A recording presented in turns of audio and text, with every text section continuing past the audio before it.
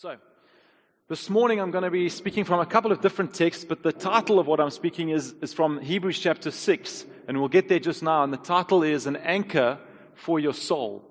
An Anchor for Your Soul, or an anchor in the storm, either one. So the whole world, if you look at it, even if you're an optimist like myself, okay, any other optimists in the room? Okay, any of the optimists believe they're the better type?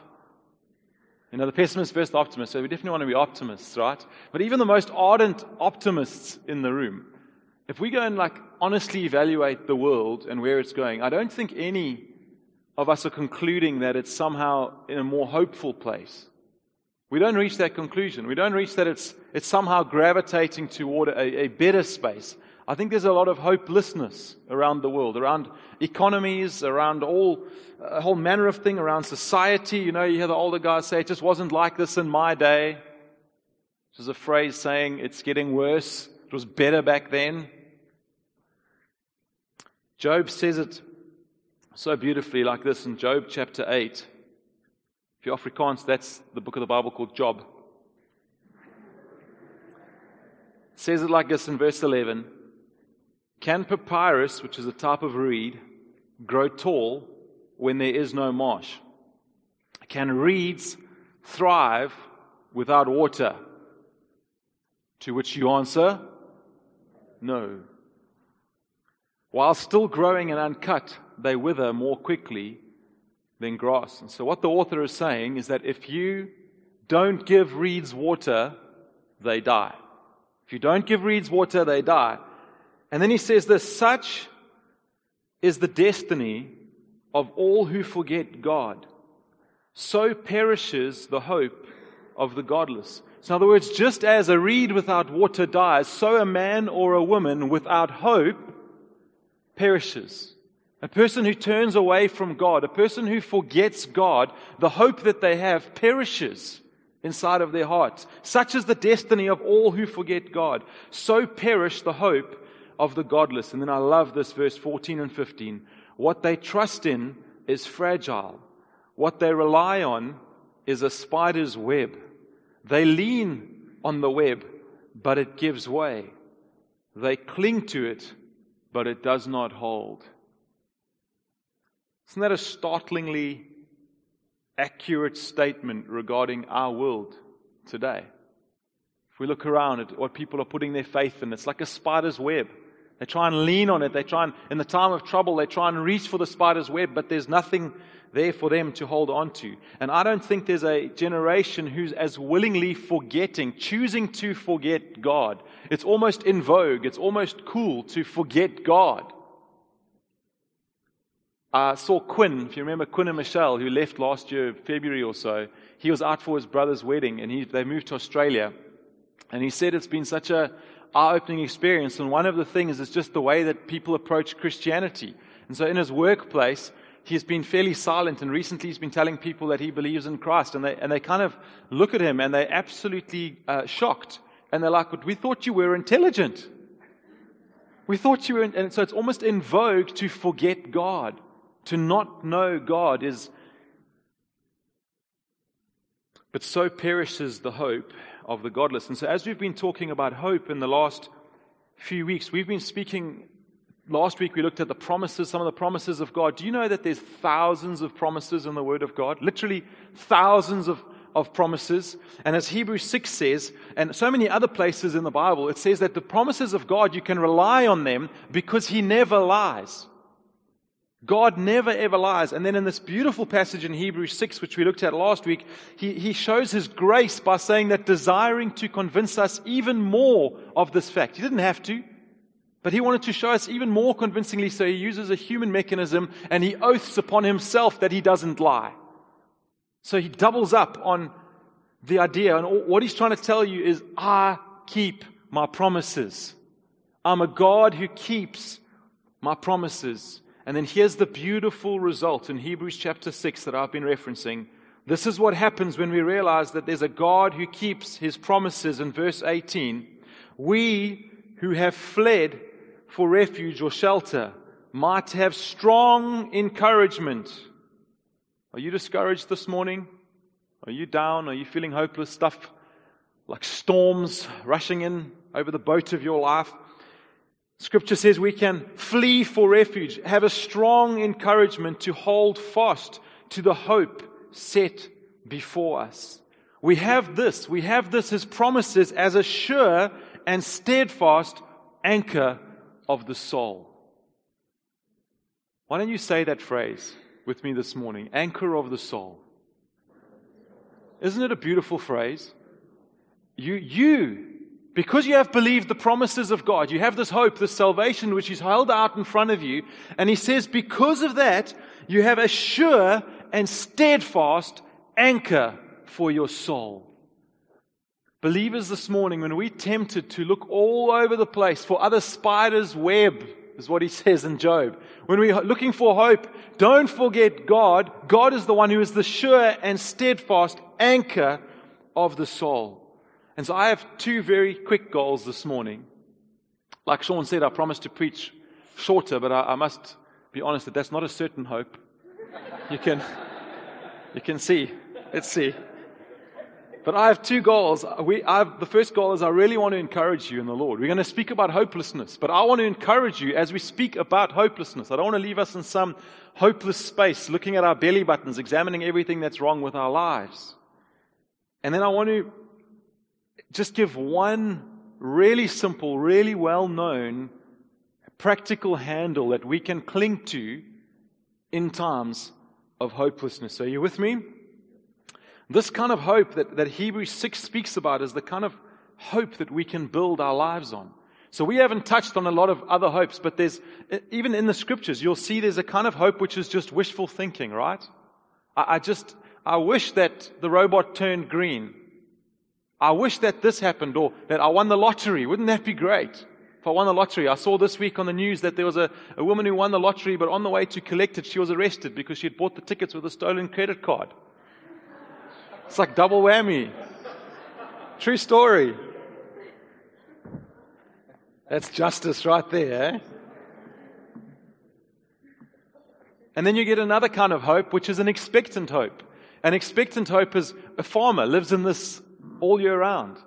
You plant seeds, you hope, but it's an expectant hope. It's not just a wishful thinking. Wishful thinking is you walk outside your door and you hope there's tomato plants growing and you didn't plant anything. That's wishful thinking. An expectant hope is the kind of hope that plants and then waits in expectation, but it's still not guaranteed. It's still not something you can bank on. And then what we've been spending our time in the last few weeks is this certain hope that the promises of God are certain, and we can take it to the bank. We can hold on to it with everything in us. There's no shred of spider web in the certain hopes of God. This is the kind of hope we can build our lives on. And so let's talk about this little phrase in Hebrews 6, the sure and steadfast anchor of the soul. And let's just think for a minute, what is the purpose of an anchor? There's two primary purposes. The one is to stop you drifting. Any fisherman would know this. If you find a good fishing spot, you throw your anchor down quickly so that you don't drift off your fishing spot. And so one of the things that God anchors us in is that from the drift of life, from a drift away from God, from a drift away from purpose or whatever it may be that we're so tempted to drift away from. And then the other, which is where I'm going to focus a little bit more attention this morning, is that an anchor keeps a ship stable in a storm. Do you know the biggest anchor in the world? 75 tons. 75 tons. Go and Google it. Have a look at it. It's unbelievable. People standing next to it. There's a guy walking through the chains, and he's just like dwarfed by the size. One link is like as big as this man. It's just. But this, when this scripture was written, they're not talking about super tankers. They're talking about guys fishing in Galilee and on boats and whatnot. And anchors were used. When a storm came up, you'd throw it down, and it would keep your boat facing the right direction. So that as the waves were coming, if your boat is turned sideways into the waves, you're done. It's going to roll you. It's going to go over you, the waves. And so this anchor would keep you straight. And so the obvious metaphor that the author wants us to think of when he speaks about an anchor for our soul is that God in our times of storm, in our times of trial, in our times of hopelessness, will keep us, will sustain us, will hold us. Does that make sense?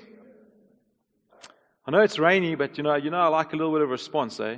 I think somewhere in me is this Pentecostal, like, hallelujah, amen, like, One day, Lord, let me lead one of those churches. Everyone's just like, yeah! That would be encouraging, eh? And so intuitively, I think in every one of us, intuitively we know that we need an anchor. It's not just a spiritual concept. All of us in some way or another are throwing out, if you don't know Christ, you're throwing out efforts at anchoring yourself. Whether it's in a relationship or a person or in finances or in some kind of way or shape, you're trying to anchor your life. And that, as we feel pain, as we feel fear, as we feel hopelessness, we reach out for hope. And there's a whole bunch of different ways that people do that. I had the privilege of going out with our red frogs. Where's our red frogs? Guys, why don't you just stand up, our red froggers? Just get up on your feet. And just applaud these guys and girls.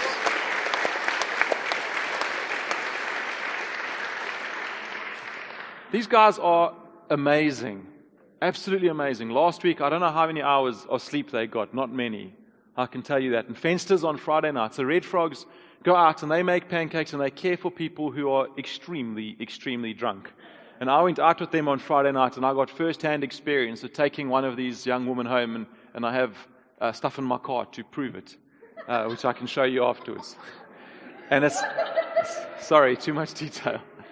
But these guys are going out there, and you watch hundreds, maybe thousands of people looking for something, trying to fit in, trying to be part of a crowd, and they drink themselves into a coma, and I left it off past 12 because I had to get up with the kids. I don't know what was going on at 3, 4 in the morning when these guys were still there. So people reach out to a bottle for hope, and maybe down the line that turns into alcoholism, or maybe it's an affair or something like that. But then it's even the more respectable things. It doesn't have to be some grand sin that you're reaching out to stabilize your life, or it can be the holiday in December, and we're just holding on to that for dear life, for entertainment, or there's a million things you could think of, right? I think maybe one of the most common ones is looking to somebody else. Turn to my husband and hope that he's going to secure me for the future, or my wife, or we just go almost everywhere before we go to God. But real hope, God hope, as we spoke about last week, a faith that leads to hope. Faith always leads to hope. Is found in Romans 10. Faith comes by hearing, and hearing by the word of God. That's where we ended last week if you weren't here. Faith comes by hearing, hearing by the word of God, and as our faith grows, it leads to this certain hope. And this is the only steadfast anchor, one hope. I like that name. It wasn't the one I chose, incidentally. It was second on my list. So well done, you who voted me down. We're more Baptist than we believe. So this hope is the only safety from drift, the only refuge in storms. It's the only thing that, as Job says, such is the destiny of all who forget God, so perish the hope of the godless. It's the hope in God that keeps our hope alive. So I want to do just two things this morning. I want to ask us what makes us experience hopelessness. And I'm going to turn this on to you. So you guys are going to do that for a few minutes this morning. Just in small groups, we're going to just talk about experiences in our lives or experiences we've seen other people go through that makes them hopeless. Yes, Lord, we're listening. Speak your no worries, Gracie. And then I want to just look very practically and very quickly at an excerpt of Scripture which is so familiar to you, you're going to be able to say it in your sleep. And I want to show you why this is an anchor for us. So can we do that? Just take a few minutes, turn to people around you, and talk about situations you've been in, situations you've seen others going through around hopelessness. Go for it. All right, so the reason for that exercise for the cynics among you is not because I didn't have enough time to prepare. I did. It's because we want to think. I want us to be a church that thinks, that engages our mind, and not just sit and listen week after week. So you'll see from time to time we do that kind of thing. Just turn around. So what were some of the big ones that came out? Anyone want to shout some of your group's main themes or main thoughts? Zimbabwe. Great. How many Zimbabweans in the room today? Tom starts the clap. Yeah, we have a strong Zimbabwean contingent. Most certainly. Hey, this is just spontaneous, but Mark, won't you come and just tell me that story you told me when we were driving in the car this week? Would you do that? Sorry to put you on the spot, but I know you're a fairly confident young man, so you... It was you, eh? no, I got you up here. I think so. So everyone knows that Zim's going through a bit of struggle and some rough stuff over there. And we've been having some crazy riots and stuff. So what happened is we got these massive fuel shortages. The government's taking the fuel, selling it in Zambia, and then getting US dollars, bringing it back into the country, trading it at 3-to-1, so making 3 times their money on the thing. And so everyone was so grumpy, there's no fuel, and people were queuing to get fuel. Then they made the fuel price 50 rand for 1 liter of fuel. And so guys have been waiting in these queues, these long queues, and then they just enough. So they started rioting, burning cars, just bashing everything. But it's been so incredible being in the church there, because everyone's I'm just so excited to see what God's going to do with this place. And so I'm not too sure. Should I share some more? 24-hour prayers. Yes. So now in our church, or in all the churches together, we've got these prayer rooms where people are praying 24 hours a day. Well, not one person, but you come in for your hour shift, you swap out, and people are meeting together, praying. Because, when you hit rock bottom, there's nothing else you can do but go to God. And everyone there is slowly starting to turn towards God, and it's so exciting to see that. Yeah, awesome. Come on, let's give him a hand. Spontaneous.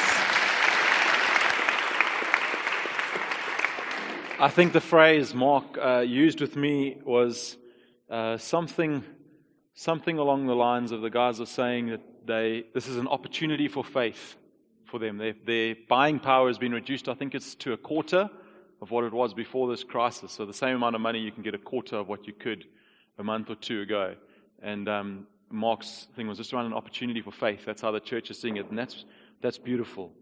So I've promised you a tool, and we're going to get to that in a minute, but I just want to speak through some of the things that were popping up in my head this week as I was thinking about this, and hopefully this resonates with what you were speaking about in your group. I think one of the primary causes of hopelessness in the world is feeling alone or abandoned or isolated. So I would put this under the big banner of relationships. I know that's a very broad term. But this week I was reading on the BBC, which is one of my favorite websites, and I read a fascinating study about a crime wave in Japan. But here's the odd thing about this crime wave. It's being done by pensioners. Seriously, by pensioners. So here's the statistics. In 1997, 1 in 20 crimes were committed by people over the age of 65. Okay, 1 in 20. Today, 1 in 5 crimes in Japan are committed by people over the age of 65. And so there's this study going on to try and figure out what in the world is going on. There's just suddenly like they didn't have a rebellion, and now they're just rebellious 65-year-olds, or what's happening? And this is one of the I'm actually reading it from the study. Ultimately, the relationship among people has changed. People have become more isolated. They don't find a place to be in this society. They cannot put up with their loneliness. And so they are genuinely committing petty crimes, which you get about 2 years for in Japan. You steal something out of a shop, you get 2 years in order to go to prison so they can be with people. There's also economic drivers behind it. That's the other side of the study. But they think the primary driver is these people are abandoned and isolated and alone, and they would rather be in prison with some people than on their own. Isn't that phenomenal? And then they're finding that these guys and girls, loads of women, are reoffending. They come out of prison. The one story is the guy takes a bicycle. He goes straight to the police station and says, "I stole this bicycle." He gets 2 years in prison. They put him out. He goes into the park and he says, I've got enough. He's not going to ever stab anybody. He's just, I've got enough. So the police come running, put him in prison for 5 years. He's happy as Larry. It's a crazy, crazy situation. The other thing that's going up in exactly the same levels is suicide among the elderly in Japan. It's the same thing, isolated, alone. And so for us, that could be so many different things in our context. It might be that we don't have a healthy relationship with our mom and dad. We don't feel like we can talk to them anymore. Or maybe you're a parent and you don't feel like you can talk to your kids, or they don't want you in their life. Or maybe it's hopelessness that comes from not being able to have children of your own. Any of these things can create it. Broken friendships. A friendship that you thought would stand the test of time, and something happens and the friendship is split. Obviously, a massively prevalent one in our society right now is divorce. And the hopelessness that can bring, especially in children, but not exclusively to kids. The people who are being divorced, that sense of hopelessness and all of that. So this idea of being alone or abandoned, and then we have to turn and say, well, what do I cling to? What is the sure and steadfast anchor of my soul when I'm facing hopelessness around some relational aspect, or feeling alone, or feeling abandoned, or feeling isolated? So this is where I want to, and we could do this with so many texts in the Word of God, but I've chosen this morning to look at the Lord's Prayer as a powerful medicine or antidote to hopelessness in our lives. And we're going to go through it and just look at how so many of these things which spark hopelessness in us are answered or found. The answer is found in the Lord's Prayer. And it's so beautiful because it's so familiar, right? I know if you grew up in South Africa, you know the Lord's Prayer. If you grew up somewhere else, I don't know if you Americans group over there, did you guys learn the Lord's Prayer in school? Cody, yeah? Not in school, just from good parenting. Okay. So say the Lord's Prayer with me. Our Father in heaven, hallowed be your name. Your kingdom come, your will be done on earth as it is in heaven. Now, this is actually out of Matthew 6, right? So we say it in school, but it's Matthew 6. It's Jesus teaching his disciples to pray. And so let's dive in, and I want you to see this as a very powerful, always with you tool. When you're facing hopelessness, we pray like this. Jesus says, Our Father in heaven. And then we stop. And we think about, what does that mean?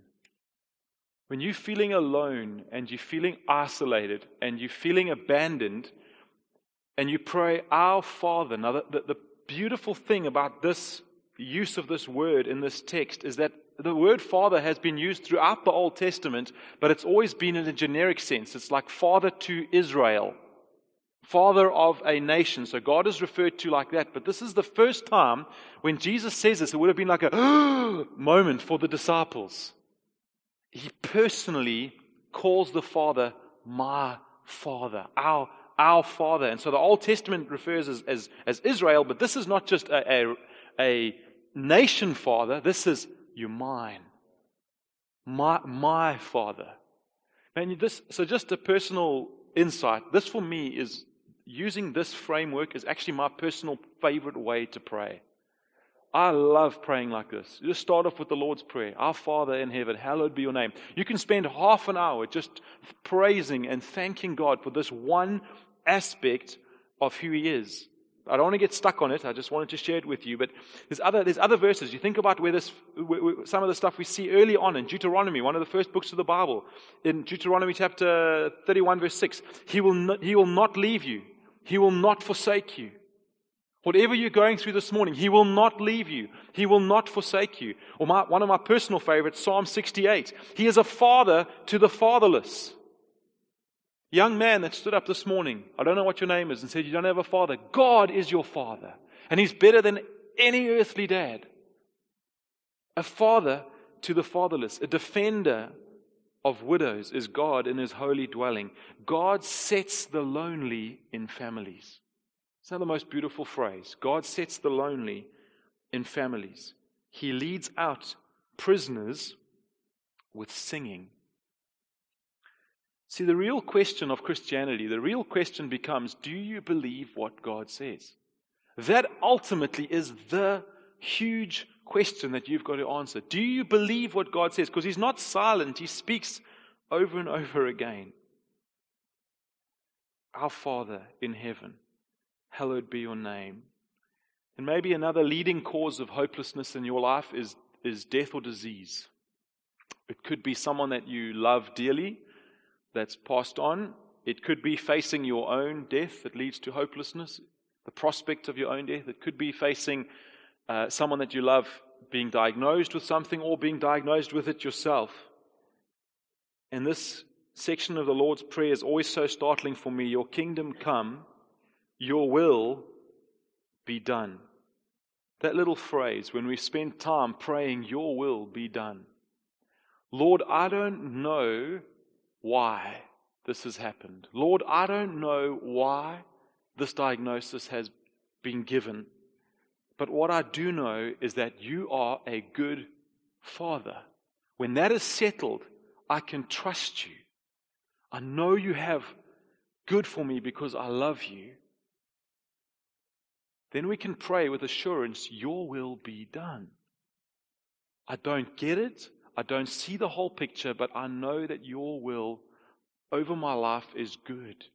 And so and honestly, guys, when we pray this, let's be real, right? We don't go in there and like, your will be done. This is wrestling. This is hard. See you guys there, the Reeds, and that incredible testimony you shared with us last year of the wrestling that you guys went through as a family. There's the questions. We ask those questions. We face those doubts. But we come before Him and we say, God, remind me that you're a good Father. Remind me. And then out of that place, we wrestle with it. Your will be done. And sometimes I say those words like, your will be done. It's through gritted teeth. And sometimes He lets His grace flow and the joy bubbles up and I say, God, your will be done. And He gives me an understanding and a freedom and a peace that I shouldn't have facing whatever it is we're facing. Then He says, your kingdom come, your will be done on earth as it is in heaven. This speaks so powerfully to the issue of hopelessness around injustice in the world. Those who have, those who don't have, the marginalized, or government corruption or ineptitude. So all the Zimbabweans, can I have an amen? There we go. We've got it on video, especially for your government. So you can see you agree with me. But injustice can lead to great hopelessness. Are we ever going to live in a society that's just, that here He speaks in the Lord's Prayer, your kingdom come on earth as it is in heaven. Even now, guys. This is not only a wait for thing. It's not just something that happens then. This is why we're engaging with Werner and you guys and other organizations. So the next few weeks we're going to be hearing from all our different organizations and just drip feeding again reminders of why we want to be involved with them. This is why, because His kingdom is coming now on earth as it is in heaven. We're not going to see all of it, but we can certainly see some of it. And then linked to this so beautifully is, give us this day our daily bread. I wonder if this isn't one of the core things around hopelessness. God, I don't think you can sustain me. We've been talking about this over the last few weeks around treasures and the loss of those things. And just feeling like the month is always longer than the paycheck. Anybody? Much longer some months. Maybe it's mounting debt, inherited debt, that makes you feel absolutely hopeless and you just feel like you're going to spin a million plates and you're never, ever, ever going to make it financially. Maybe you're just not wired that well around financial acumen. Seriously, we need to have some grace for each other. Some of us are gifted in this area, some of us are not. But all of us can turn and say, Lord, give us this day our daily bread. Sustain us. Hold us. We know that we did a whole thing on this at the beginning of the year, the exegesis out of Matthew, just before this actually. Another one that leads to great hopelessness is bondage in our spiritual lives. Anyone feel hopeless about your inability to conquer that sin? You know, that one that you just keep going around and around that mountain, and you're like, yeah, the last 15 years been struggling with that thing. I know that rock, I know that tree, I know that part of the mountain because I've been around here and around here and around here so many times, and that hopelessness sets in around your own besetting sins.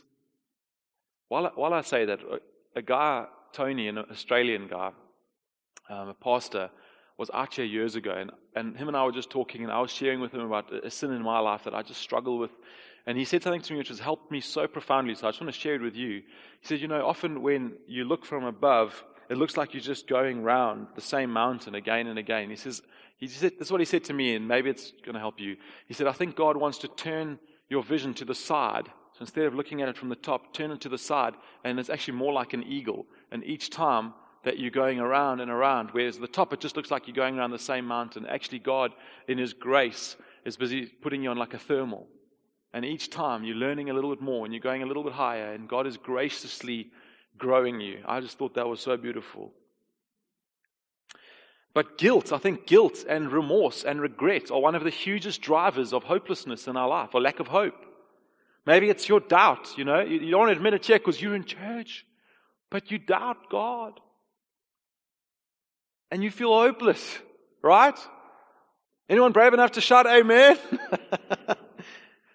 Maybe it's striving to earn your salvation.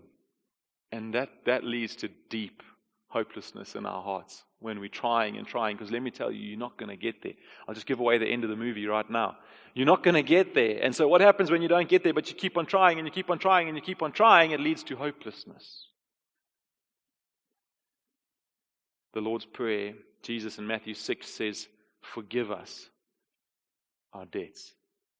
Forgive us our sins, Lord. What a beautiful thing, guys. Man, what a beautiful thing that we can come full of flaws, full of sin, each and every single one of us, and come to a Father. Come to a Father. Say, forgive us. Forgive us, Lord. Maybe you're on the other side of that equation and you feel like the one who's been sinned against. You're the one who's carrying deep wounds. It might be betrayal of someone that you've loved. It might be abuse. These are not small issues, but they lead to huge hopelessness. Especially abuse in children leads to massive, massive hopelessness. But Scripture teaches us that we can say, forgive our debts as we also forgive our debtors, as we forgive others. And then it ends with, lead us not into temptation. God knows how we need to pray that. But deliver us from evil. A couple of weeks ago, Ollie preached this sermon entitled 2 Unbearable Words. And those 2 words were no hope. When you get a diagnosis on your child and the doctor says, I'm sorry, there's no hope. Or when you have a business crisis and the accountant comes and sits with you and says, I'm sorry, there's no hope. Those are the 2 unbearable words. When there's no hope, those are the unbearable words. And so sometimes it feels to us like evil is prevailing. It feels like we look at the world and we feel hopeless because we're like, God, evil is winning. It's winning. I'm looking around me and evil is winning, God. Where's your kingdom? You said you're going to break in and everything's going to be different, but it looks the same. In fact, it looks worse some days. Where's your kingdom, God? What are you doing? Anyone? Evil is prevailing. The world is getting worse. It looks like defeat. It looks like we're losing. And then Jesus teaches us to pray, deliver us from evil. Deliver us from evil. And this is not Matthew 6, but I love the Reformers added this little bit in at the bottom. You'll all know this bit. For thine is the kingdom, power, and the glory forever and ever. Amen. The story's not done.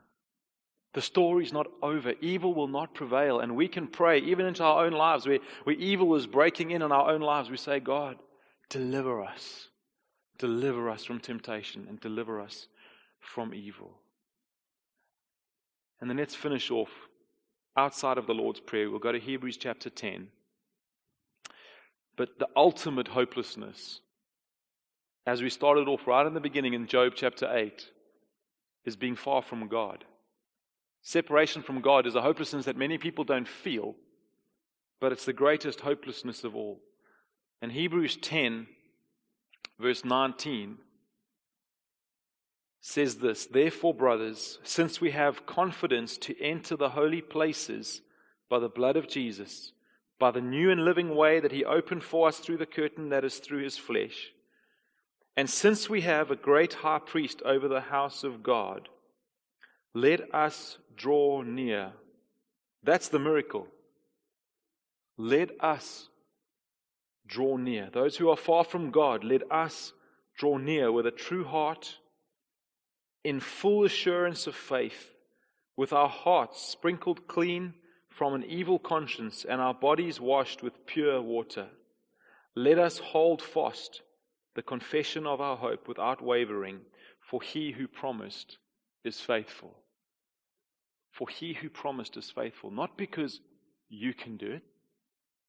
Come on, get up, boy, you can do it, you can try harder. Let us hold fast to the confession of our hope without wavering, for He who promised is faithful. And that's where I started out again this morning, pointing to the promises of God. Everything about what we believe about God changes it. It changes everything. Let's stand together. We're going to pray. We're going to take communion. I think we're going to sing one more song. Bern, am I right? We're going to sing thank you, a beautiful closing benediction.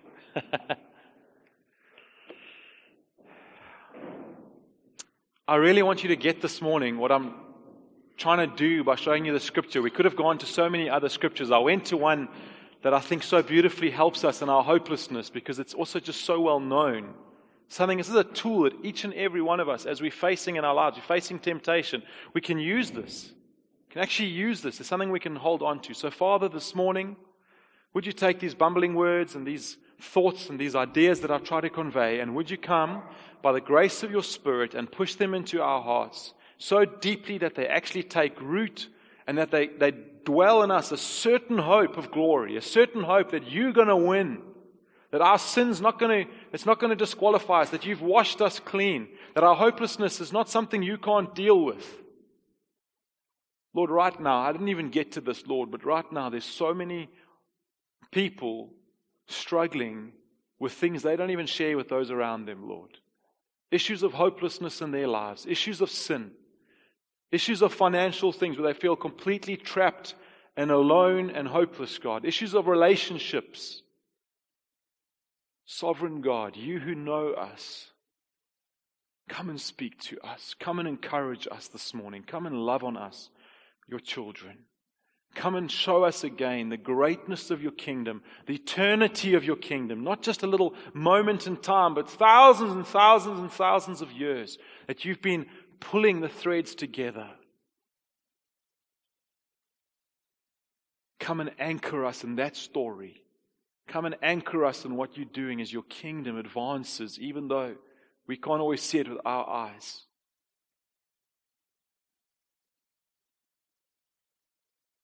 Holy Spirit, throughout this day, I want to ask that you minister your grace to those who feel so hopeless that they don't even want to get out of bed in the morning. For those who feel like they have no earthly threads to cling onto, Lord. No way of pulling themselves up or out. No will to do it. No desire. I ask, Lord, that in your mercy and your grace and your kindness, you come alongside them even now. Holy Spirit, right now, begin to touch. Begin to touch, Lord. Where there's been dark clouds and not a ray of light for months or weeks or in some cases even years, Lord. God, would you part the clouds? Would you part the clouds and show them hope? Show them the hope that we have in you, not some earthly failing spiderweb. Enduring, certain, secured in the promises of a loving Father.